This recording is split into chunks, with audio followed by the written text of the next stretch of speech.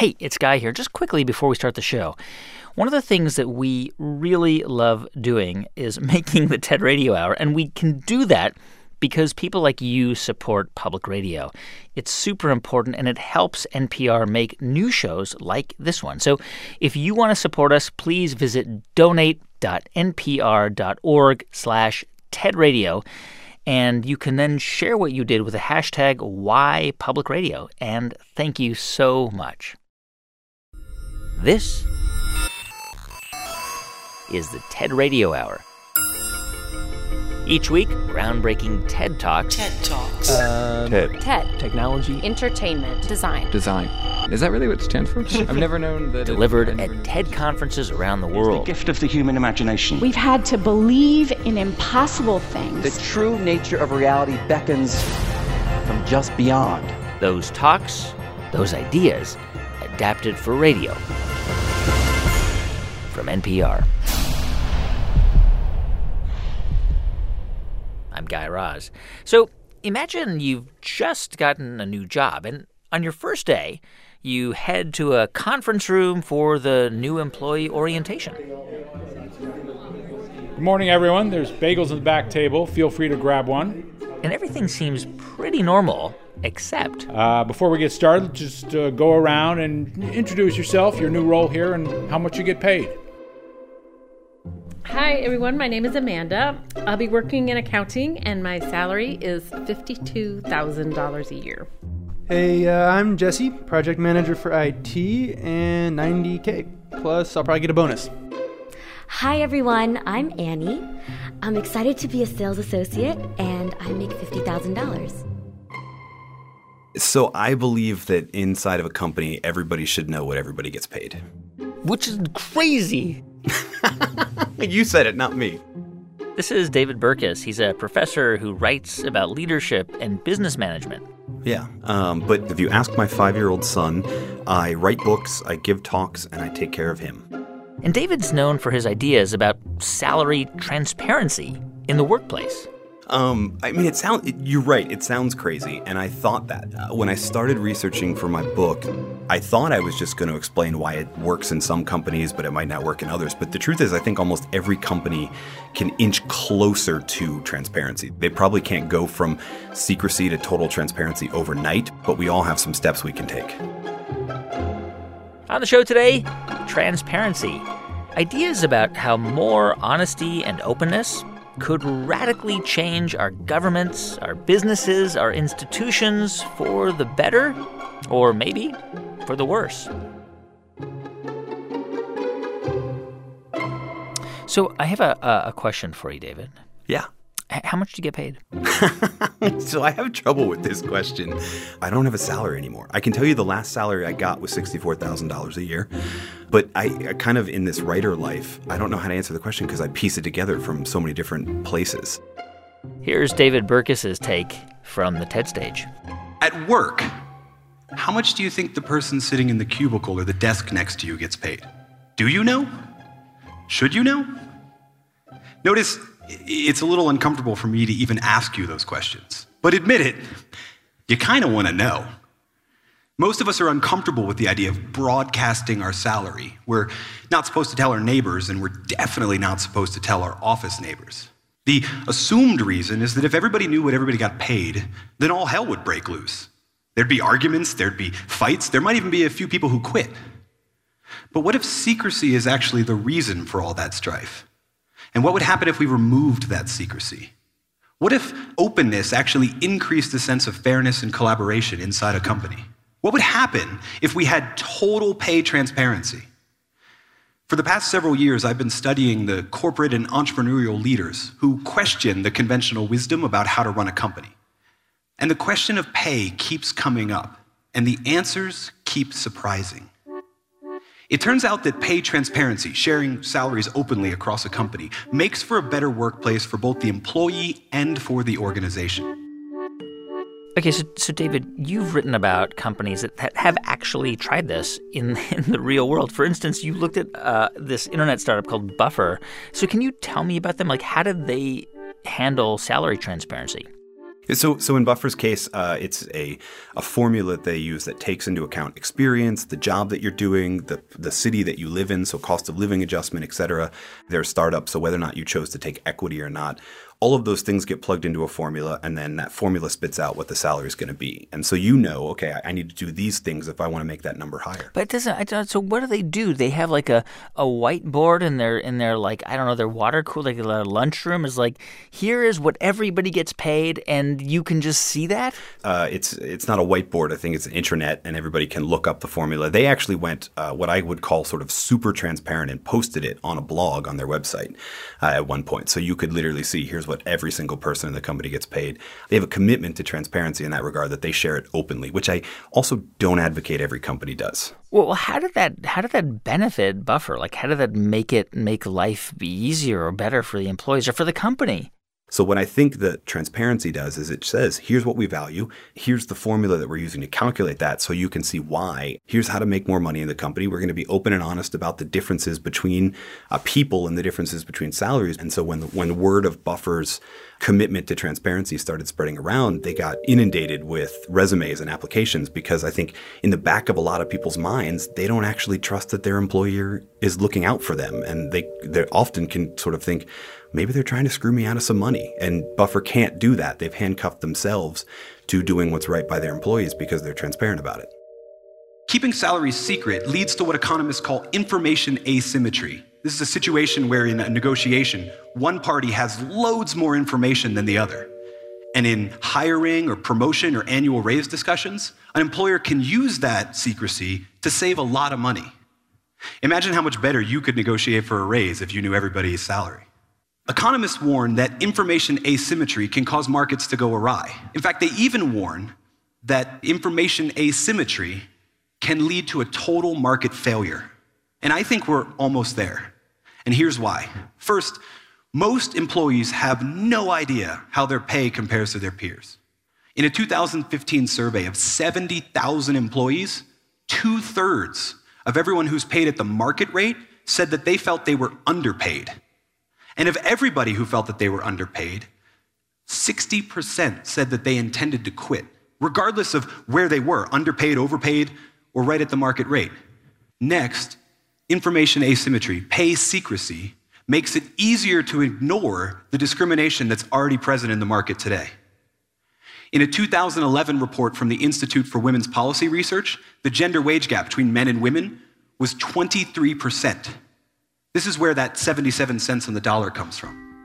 But in the federal government, where salaries are pinned to certain levels and everybody knows what those levels are, the gender wage gap shrinks to 11%. And this is before controlling for any of the factors that economists argue over whether or not to control for. If we really want to close the gender wage gap, maybe we should start by opening up the payroll. Okay, so I want to ask you first about this idea of information asymmetry, because basically your argument is that without pay transparency, the power dynamic is heavily weighted in favor of the employer, right? Because they've got more information. Yeah, exactly. So, and they have, I mean, it's sort of like it used to be this way in buying cars, and that's why we were all sort of so worried. But now in an age of transparency of information, you can know everything about whether it's a new or used car and know what price in that little back and forth negotiation you should offer. That wasn't happening in job interviews. And in fact, what I think is interesting is in the past 18 months or so, several states have actually passed state laws that forbid companies from asking prospective hires what your salary in your previous job was. They're trying to actually reduce the information asymmetry. Yeah, because if they ask you that and you tell them the truth, in their minds they might be thinking, oh, that's awesome. That's like 20% less than we pay. Yeah, no, when I was teaching full-time, I used to tell my students there's only 3 possible answers to that question, and 2 of them are bad news. You either made more, and so they discount you because they don't have the money to afford you. You made the same, and that's good because there's a match. Or you made under what they were expecting, and that's bad because now you're not going to get paid the full potential of what you should have. So I guess if you're asked the question by a prospective employer of like, what do you make, it's probably in your interest to kind of lie. I mean, I'm not sure that lying solves it, because then the information asymmetry goes the other way, right? You know that you're lying. But most of the chief HR officers and people that I talk to, they want a pay system that's fair. And they also want people to believe that it's fair. So do you think that if there was pay transparency, it would lead to a more just and equitable, country, society, community environment? I mean, I think inside of organizations, it would lead to a more just organization. And truthfully, I think most research from motivation science and the experiments of companies are showing that employees tend to be happier and more motivated when they know that the system is fair because they can see it. Like I said earlier, it's sort of a handcuff to the idea of fairness and transparency because you're saying, here's what it is. And if you find a problem with it, now we have to change it because it's public. But then the other thing is it's a very public signal that we care about this. And actually, Buffer is a really good example of this. When they first went live with the formula, in talking about what everybody's salary was, they found out that they had a gender wage gap, but they could take steps to fix the formula to fix that. And it turned out to be for a really simple reason. Basically, men were lying about how much experience they had and women were telling the truth. But they could fix that in the way that they calculated the formula and reduce it. Now, I realize that letting people know what you make might feel uncomfortable. But isn't it less uncomfortable than always wondering if you're being discriminated against? Openness remains the best way to ensure fairness. And pay transparency does that. And in study after study, when people know how they're being paid and how that pay compares to their peers, they're more likely to work hard to improve their performance, they're more likely to be engaged, and they're less likely to quit. Pay transparency takes a lot of forms. It's not one size fits all. Some post their salaries for all to see, some only keep it inside the company. Some post the formula for calculating pay, and others post the pay levels and affix everybody to that level. But we can all take greater steps towards pay transparency. For those of you that have the authority to move forward towards transparency, it's time to move forward. And for those of you that don't have that authority, it's time to stand up for your right to. I mean, our culture would have to radically change for this to be possible, right? I mean, don't you think that secrecy around pay is just ingrained in our culture? I mean, I think it is. I mean, the thing that I find fascinating is that in 2017, 2018, people are more comfortable talking about their sex lives, which used to be even more taboo than salaries, right? They're happy to talk about everything until it comes time to here's what I get paid. And I think that's for two reasons. One, we're an individualistic society, so we tend to think that's my private arrangement with the employer. The other thing is I think we have this huge problem where we think that what our salary is what we're worth to the world, which is super wrong on so many levels. So clearly there's a cultural element to what is private, et cetera. The other thing is that this is relatively new to U.S. history, too. So when the first income taxes were leveled, for example, one of the ways that they enforced that is they kept a roster at the county courthouse of here's what people claimed and what they said they earned and then what they owed in income taxes. And you could go look that up. If your neighbor with a different farm looked like they were doing really well, you could go, well, I wonder. And you could go look it up. And society-wise as a whole, if everybody could look up everybody's salary, on the IRS website, I don't think I advocate for that. But beyond that, I mean, inside of organizations, more transparency appears to be a better thing. David Burkus, he's a writer, speaker, and associate professor at the business school at Oral Roberts University in Oklahoma. You can see his entire talk at TED.com.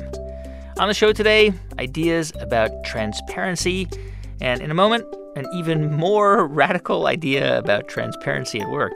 Stay with us. I'm Guy Raz, and you're listening to the TED Radio Hour from NPR.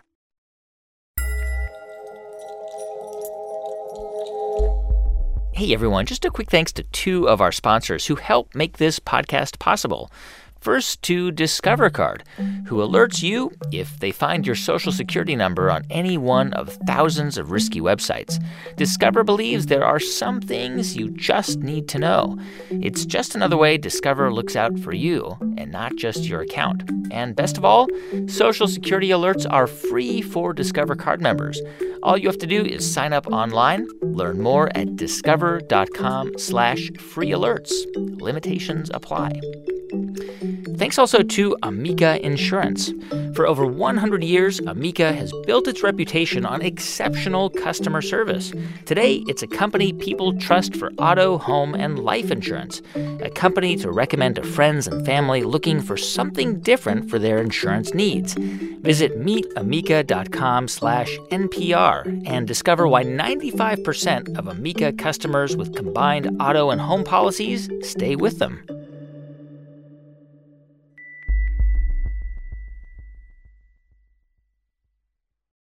It's the TED Radio Hour from NPR. I'm Guy Raz.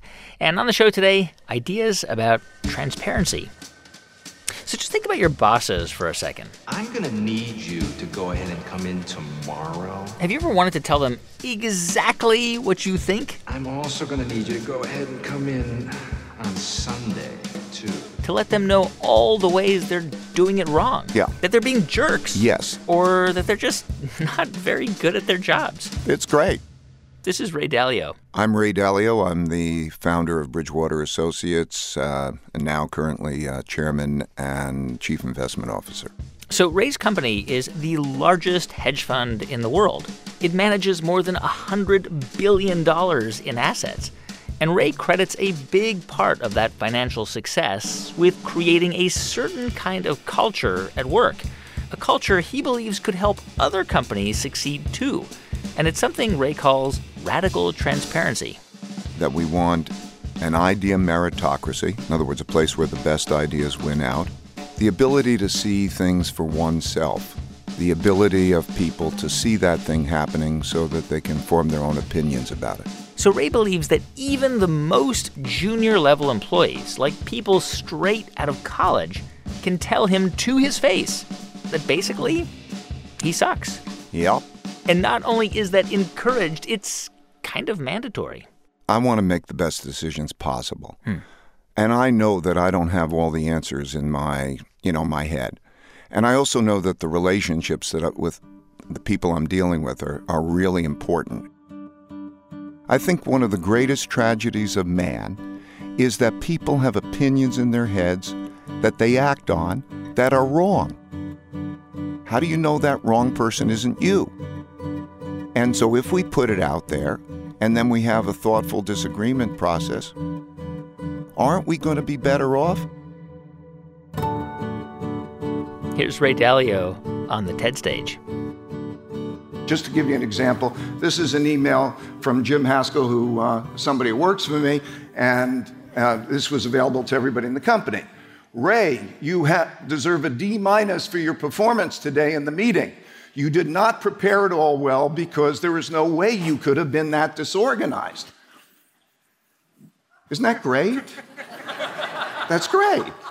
It's great because, first of all, I needed feedback like that. I need feedback like that. And it's great because if I don't let Jim and people like Jim to express their points of view, our relationship wouldn't be the same.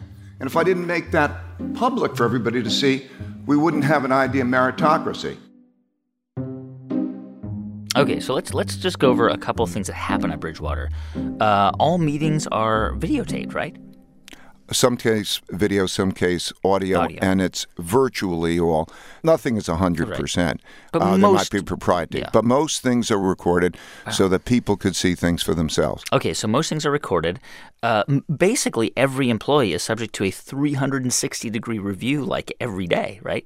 Yeah, everybody is getting, the way it works is, in order to have an idea meritocracy, you're also trying to understand the merit of each person's thinking. And different people have different strengths and weaknesses. And you also want to collect everybody's thinking. So if you imagine you're going into a meeting, what it is what people are thinking about how people are doing different things and what's going on is downloaded, in almost a continuous fashion through meetings and interaction. Into an app. People are constantly inputting data points into an app about ideas that other people raise. That's right. In order to give you a glimmer into what this looks like, I'd like to take you into a meeting and introduce you to a tool of ours called the Dot Collector that helps us do this. A week after the U.S. election, our research team held a meeting to discuss what a Trump presidency would mean for the U.S. economy. Naturally, people had different opinions on the matter and how we were approaching the discussion. The Dot Collector collects these views. It has a list of a few dozen attributes, so whenever somebody thinks something about another person's thinking, it's easy for them to convey their assessment.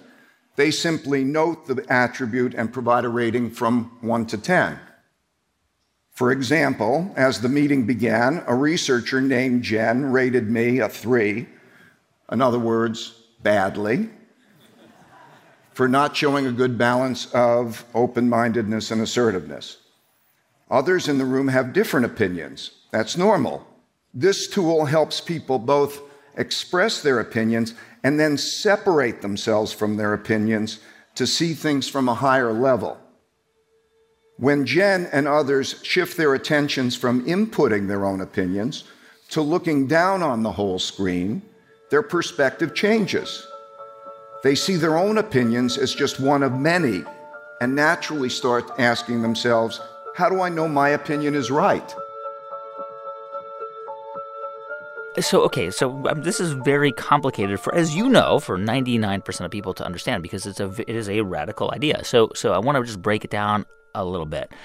Essentially, all 1,500 employees at Bridgewater have access to see how any other employee has been evaluated at any given time by other employees? Yep. And why wouldn't you do that? It sounds horrible, right? It sounds absolutely horrible. You know, when we examined the difficulties people have, they break into two groups. Somewhere between, I would say, probably a third in the first 18 months, they say it's not for, and they leave. Okay. And we agree that it's not for. But we find it takes about 18 months to get used to. And when people are doing it, they can't work anywhere else. Okay, I'm going to be radically transparent with you because I love that you have this big idea and you put it out there. I'm not sold on it at all. Like, I am seeking to be convinced, and this interview is one of those seeking moments, but I am still not convinced. I want to be transparent with you about that. No, like even the fact that you feel like you have to be compelled to say that somehow almost implies like there's some problem that we have a disagreement, we haven't worked it out. There's no problem. Don't apologize. You don't have to unveil that. Not an apology. Okay, so all right, so you have this radical transparency, but it seems like radical transparency can only work if people are given a lot of room to fail, that they work in an environment where they're not afraid of being fired because of the way they're being evaluated all the time. Well, I believe failure is an important step in the learning process. How much? Look, I guess 80% of it, if you ask how much. No, but I mean, how much can you fail, right? Well, what you can do is you can scratch the car, but you can't total the car. In other words, that experimentation of being able to do things and failing produces most of the learning. Because, look, if you're not failing, then you're successful already. Learning's got to come from failing to do something wrong and then analyzing how you failed. I think it's to know how to struggle and fail well is an important thing. And to do that openly rather than to be stuck within your head and you're saying that these mistakes. So I'm asking you, so let's go back to the problem. Sure. What is the problem with this way of operating intellectually? Tell me the intellectual problem. I hear that emotionally it's challenging, but tell me what the intellectual problem is. But I don't think they're mutually exclusive, Ray. I think they're connected. I mean, humans aren't these bodies of meat. I mean, we intertwine the intellectual and the emotional all the time. I'm asking you, give me an example of what is wrong with that problem. We all, as human beings, have to reconcile the emotional and the intellectual in order to make the decision. And how we make that decision is important. So I think emotions are very important. Inspiration, love, all those things. And they're together. But the reconciliation so they line up so that we do the things in our interest is important. And I'm saying we have better relationships as well as better outcomes by operating this. Do you acknowledge that your idea is pretty radical? Yeah, I acknowledge that. And that's why it's what's differentiated us. Yeah. It's not for everybody. It's like if you want to be a Navy SEALs, the Navy SEALs, it's tough. And so the first thing you have to do is it's kind of like an intellectual Navy SEALs. They produce excellent results and they have an excellent community. Right. So I got it. Not everybody wants to be this way. But other people would say, wow, it's invaluable. So I'm saying everybody should consider it. Decide in what degree you want it. Don't make it a black and white thing. I'm not saying everybody should do everything that we're doing. Just find the degree for yourself and ask yourself conceptually, is it going to be better off or not?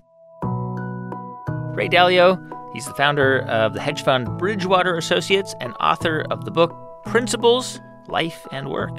You can see his full talk at TED.com. So if you were given a choice, a binary choice between too much transparency or secrecy, what would you pick? If we're talking about the government that is supposed to work by and for the people, I would absolutely take too much transparency. Always? In almost all cases. This is Trevor Timm. I'm the executive director of Freedom of the Press Foundation, which advocates for openness and transparency in government. You know, when we're talking about government transparency, what that means is that the people should know what the government is doing, whether that is the policies they're carrying out in the executive branch, the laws that are being debated and discussed in Congress, or the court system. But Trevor says, and this probably won't come as a shock, that the government often falls way too short. What we have seen over the past 6 or 7 decades is way too much secrecy, where everything is considered classified by the government that pertains to foreign policy or national security. And it allows the government to break laws, waste billions of dollars, abuse the system, and facilitates corruption. And transparency is a very important tool to prevent those types of things. The problem, of course, is that sometimes when people like whistleblowers or journalists try to hold the government accountable, they're met with intense resistance. Trevor gave one of those examples on the TED stage. So this is James Risen. You may know him as the Pulitzer Prize-winning reporter for the New York Times. Long before anybody knew Edward Snowden's name, Risen wrote a book in which he famously exposed that the NSA was illegally wiretapping the phone calls of Americans. But it's another chapter in that book that may have an even more lasting impact. In it, he describes a catastrophic U.S. intelligence operation in which the CIA quite literally handed over blueprints of a nuclear bomb to Iran. If that sounds crazy, go read it. It's an incredible story. So, all right, let's talk about this James Risen story. So he has this book, and it comes out, and it reveals that that the CIA basically handed over blueprints to build the bomb, to Iran. Is that what happened, basically? Yeah, it's basically he was writing about a spectacularly botched CIA operation. This is in the early 2000s, where the CIA was trying to trick Iran into building a fake nuclear weapon. And so they got blueprints for a nuclear bomb, made some small alterations to them that would essentially make it inoperable, and attempted to hand them over to the Iranian government. Now, the Iranian government allegedly immediately realized the fake parts of the diagram, but also understood that they handed over a largely accurate blueprint of a nuclear bomb as well. And so it was really a story about the CIA essentially handing, incredibly sensitive material, the most sensitive you could possibly imagine, to a country which they were trying to prevent from getting a bomb, and they were actually helping them along. This is classified information that he gets. Yeah, absolutely. The information that Risen publishes in this story, I think anybody in the government would agree, was highly classified. This was a covert operation by the CIA. It's also important to realize that there is a huge public interest to the story, too. But there's no way the government is happy he published this classified information. No, they are not.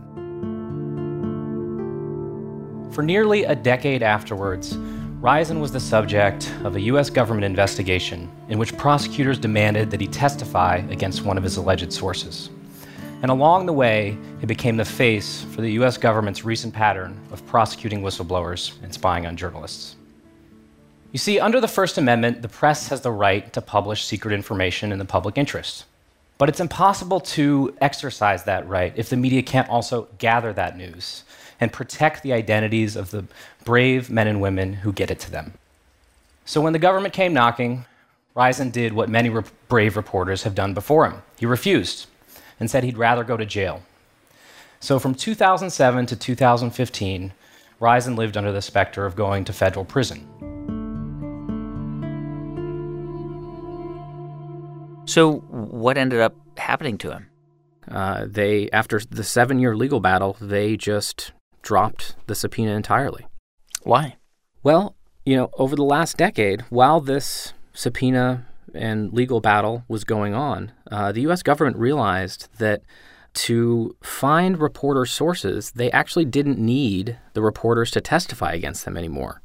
With the explosion of cell phones and email and the internet, the government realized that it had increased surveillance capabilities, and it could go to a company like Google or Verizon or AT&T or Facebook and gather all sorts of data on who sources are talking to, who reporters are talking to, and they can take this information to court and get a conviction against a source without having the reporter testify at all.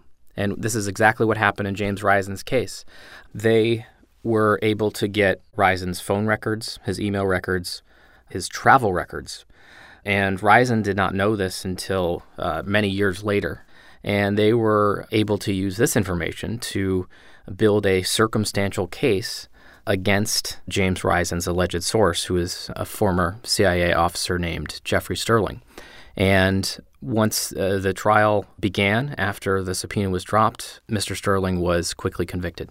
So let's say we personally like that James Risen exposes information and think it's important, right? How do we know what should be secret and what shouldn't be secret, and who decides that? Well, I think this is a great question because I think that people have a misconception about what happens when journalists or reporters or newspapers publish newsworthy stories that the government thinks is classified. Number one, it is not just one single source who is deciding what should go in the New York Times and what shouldn't. Reporters are when they publish these types of stories, often have to have multiple sources to make sure that things are accurate. They have experienced national security teams inside these newspapers made up of editors, reporters, and lawyers who look at this information from the perspective of, okay, what is the public interest of the story, and what is the potential damage to national security, and can we weigh those two ideas against each other and see if this information is far more in the public interest than could potentially damage national security. But when the government says to a newspaper virtually every time you shouldn't publish the story because you're going to have blood on your hands, it becomes a boy who cries wolf. Where the government is saying that everything that they say is classified is definitely a danger to society and they can never know it. And then when a newspaper publishes it, it becomes clear that there was no damage and that this was in the public interest. And this happens over and over again. And you quickly start to realize the classification system is broken. In just a moment, more from Trevor Timm on whether there should be a limit to government transparency. I'm Guy Raz, and you're listening to the TED Radio Hour from NPR.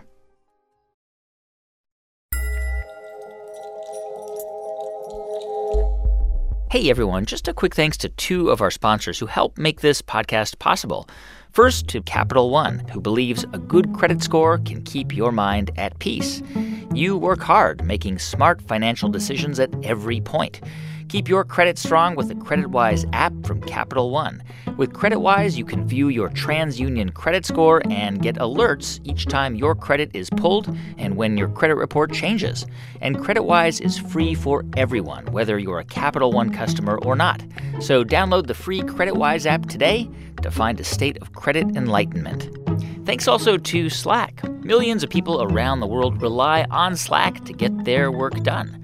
For them, Slack is where all the people and tools they need to work are gathered, where ideas form, evolve, and reach fruition, where plans are proposed, documents exchanged, expenses approved, travel booked, and deals signed off, where decisions are made and consensus is reached, where the humdrum becomes the easily done. Slack, where work happens. Find out why at slack.com.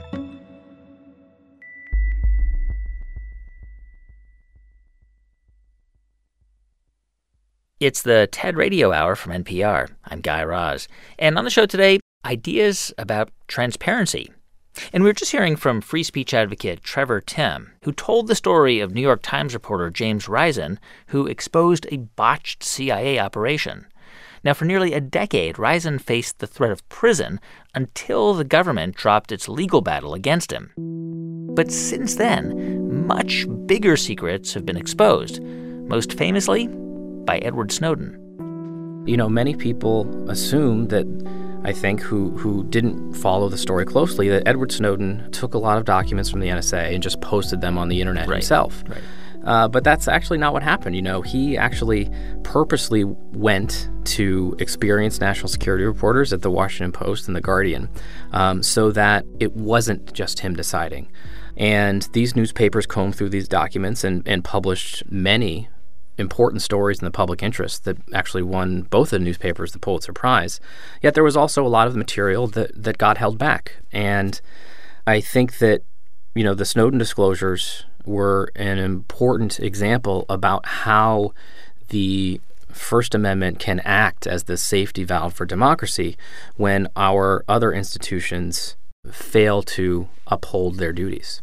Okay, so Trevor, you just made a very compelling case, you know, defending James Risen and Edward Snowden. But what about something like WikiLeaks, you know, publicizing the personal emails of Hillary Clinton's campaign manager, John Podesta? I mean, because so many of those emails had nothing to do with national security. They weren't in the public interest. I mean, do you think that kind of transparency is okay, or is that an abuse of this idea? Well, I certainly think that we have seen a lot of cases over the past 3 or 4 years where people are having their emails hacked left and right. They're showing up on the internet, and certainly not all of those are in the public interest. But I do think it is a more complicated question than just should we have seen John Podesta's emails or should we not? You know, first of all, the person or group that hacked John Podesta certainly committed a crime. And certainly you can make the argument that a lot of those emails shouldn't have been published because they didn't contain newsworthy information.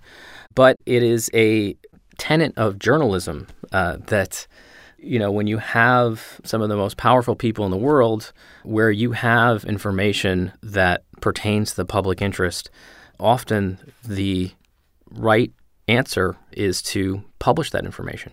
But so much of what they published about John Podesta was basically irrelevant personal stuff. Like, it had nothing to do with the campaign or with national security. So why release it?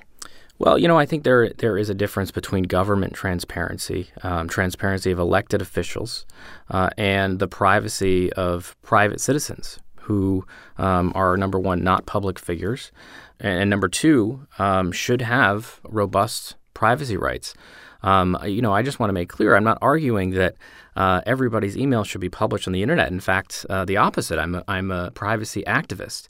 But it is a tough decision that journalists have to make when they are presented with compelling information that would be considered newsworthy by millions and millions of people in the middle of an election campaign. And for them to decide not to publish could have ramifications as well. And I think all in all, while there certainly are trade-offs, that is a good thing that they are now much more aggressive about reporting on public figures. And I'm certainly not arguing that, you know, it's 100% good to be transparent and 100% bad to have total secrecy. What we're arguing for is more transparency than there is now. And often these trade-offs, in my mind, can be worth it. That's Trevor Timm. He's the executive director of the Freedom of the Press Foundation. You can see his full talk at TED.com. Have you ever been in a situation where you're apologizing on behalf of your hospital? Yes. That's a core part of my job. Wow. I told somebody the other day that I'm a professional apologizer. Kind of what I do. This is Leilani Schweitzer, and her job is all about transparency. I'm the assistant vice president for communication and resolution at Stanford Hospital. And what does that mean? So that means that if you or your family member have something unexpected happen in the hospital, chances are I'm going to be talking to you. So I'm going to explain our process of what we want to figure out, how we want to come to understand what happened, what we want to learn. And if we determine it could have been prevented, we're going to apologize, and we are going to do our best to make amends for what happened. And having a job like that, having a hospital even create a position like the one Leilani has, is actually pretty rare, because hospitals aren't exactly the most transparent places. I think that's a fair statement, yes. Because my role is unique, people hear about it, and I've had people from hospitals around the country who will call me and they'll say things like, I don't know what happened to my husband during the operation and no one will talk to me. And it really speaks to the voice of people who are looking to find answers. And they need that to heal. They really do. Whenever something unexpected happens to any of us, we want to understand what it was. And Leilani started doing this kind of work at Stanford Hospital after something tragic happened to her there. Leilani Schweitzer tells her story from the TED stage. The nurse grabbed the recliner and jerked me awake. I heard code blue and the room filled with people. In that instant, I knew he was gone. The doctor's words attempted optimism, but their faces betrayed them. My 20-month-old son had just died in one of the country's leading hospitals. That night, when he had been admitted to the hospital, white circles with wires were stuck onto Gabriel's bare little chest to monitor his breathing and heartbeat. Every time he made the slightest little wiggle, the alarms would go off, and they're loud. Every time we would almost be asleep, the racket and worry would start all over again. We'd already spent sleepless days and nights in my local hospital where he had been misdiagnosed again and again. But now we were in a university hospital for children. Finally, here, I felt safe and very tired. And I'm sure the nurse could see how tired I was, and she wanted to take care of me too. So she did the logical thing. She turned off the alarms on the machine next to his bed. And I thanked her when she did it. I was so grateful for the prospect of silence and sleep. Later, doctors and administrators from the hospital would explain that actually, unknowingly, she had done a lot more. She hadn't just turned the racket off in the room. She'd turned off all of the alarms everywhere. In his room, at the nurse's station, and on her pager. Later, the manufacturers of the monitors would explain they didn't think anyone would go through the trouble of 7 screens to turn off all of the alarms. So they didn't include a failsafe to stop her. They were wrong. So when Gabriel's heart stopped beating, there was no sound. Just quiet. Nothing woke me until several minutes had passed, and I was being jerked awake, and the room filled with people and panic. Wow. Did you, in those moments and then the hours and the days that passed, was there anyone who was answering your questions, who was, explaining what was going on to you? Yes. So now I recognize that the way Stanford treated me was really exceptional. But in that time, I just had no awareness of that. I mean, after Gabriel died, my sphere of what I could grasp was really quite small. When I made a call, someone always answered and told me what was happening. The chief nursing officer, and then also Gabriel's neurosurgeon, Dr. Edwards, he answered my calls. I never waited for more than a couple hours to have an email response. I didn't realize that I was something most hospitals would be afraid of. I thought that they were taking care of me. So I know you said your experience with Stanford was an exception, but how do hospitals normally respond to these kinds of situations? Oh, they circle the wagons. They put their heads down. And now I know that many parents, if they lost a child the way that I did, they most likely would not get that dignity and respect of being told what happened to them. And it's profoundly damaging. And that is something that I don't want people to have to go through. It's a difficult experience for patients and families to go through, and it also really makes it more difficult to make people safer, to learn from what happened and to make sure that it doesn't happen again. Transparency in medicine can help heal our medical system. By being open and honest when the unexpected happens, we can learn from our mistakes. Unfortunately, hospital administrators don't tend to respond to medical errors with openness and transparency. They react with a legal version of fight or flight, deny and defend. Keep your head down, shut up, and let the lawyers handle everything. It would have been easy for the university hospital administrators to blame the nurse, fire her, and assume the problem had been solved because the bad apple was gone. It would have been typical deny and defend behavior for them to ignore my questions, to go silent, and hope I couldn't gather my thoughts enough to file a lawsuit. It would have been a safe bet. But they didn't do that. They didn't prey on my vulnerability. Instead, they investigated, they explained, took responsibility, and apologized. It made all of the difference. After the university hospital investigated Gabriel's death and the weakness in the monitors was discovered, all other hospitals using the same equipment were alerted to the vulnerability. Maybe that helped someone else. I will never know. But it still comforts me now. Gabriel was treated at 2 different hospitals. He died because of mistakes made at both of them. Accidents that no one wanted to have happen.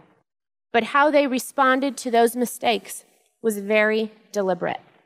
Both had the opportunity to learn from my son's death and be transparent, but only one did.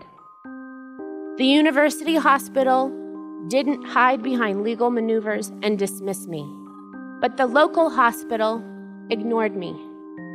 By going silent, they didn't just humiliate me, they denied Gabriel his dignity. And after more than 8 years, that wound is very far from healing. Why do you think the local hospital acted that way? I mean, why do hospitals just shut down and go into this, deny and defend mode? And, instead of just talking to people like human beings. I think there's a few reasons. I don't think any of us like to admit when we've done something wrong. It can be far more difficult to admit that you've hurt somebody. That's a really difficult component. There's shame, there's guilt that's involved, there's fear. And maybe they have a culture that discourages people from speaking up. I think most hospitals probably do. So there's many layers to overcome to be more transparent. It's far easier to stay in that rut of deny and defend than it is to get out and pull back the curtains and let the sunshine in. This is why people go to lawyers, is because they feel that they don't have any other option. People don't hire lawyers because it's an easy or fun thing to do. They do it out of desperation. At a certain point, I mean, some of these hospitals, they have to realize that being more transparent can not only save them from lawsuits, but, like you said, it can help heal people who are involved, right? Oh, I think it does. So I've been in many meetings where we explain to patients and families what has happened. And those are difficult things to be part of, but it's a front row seat to the human condition. And I've seen an explanation move the guilt off of a mother's face. I mean, that is the power. I have seen parents walk into a meeting with a physician where no one can lift their heads to look at each other. And by the end of that meeting, they are embracing.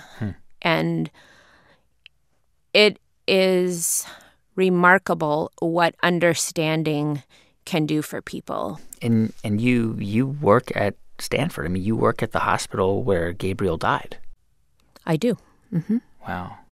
I don't work physically in the building, though I am in there frequently, but this is the place where I do my work, that I've been given the opportunities to do this work. Wow. It's Gabriel's legacy. It really is. And so I think about that a lot. I mean, to consider that I work with the legal team, who are my dear friends and my close colleagues, at the hospital where my son died because of a series of errors. You can't really make that stuff up. It's pretty profound. And, frankly, I think every hospital could have a role like mine. Every hospital has a patient or a family member who's experienced something really tragic and who could help other patients. Leilani Schweitzer is the Assistant Vice President of Communication and Resolution at Stanford Hospital. You can see her entire talk at ted.npr.org.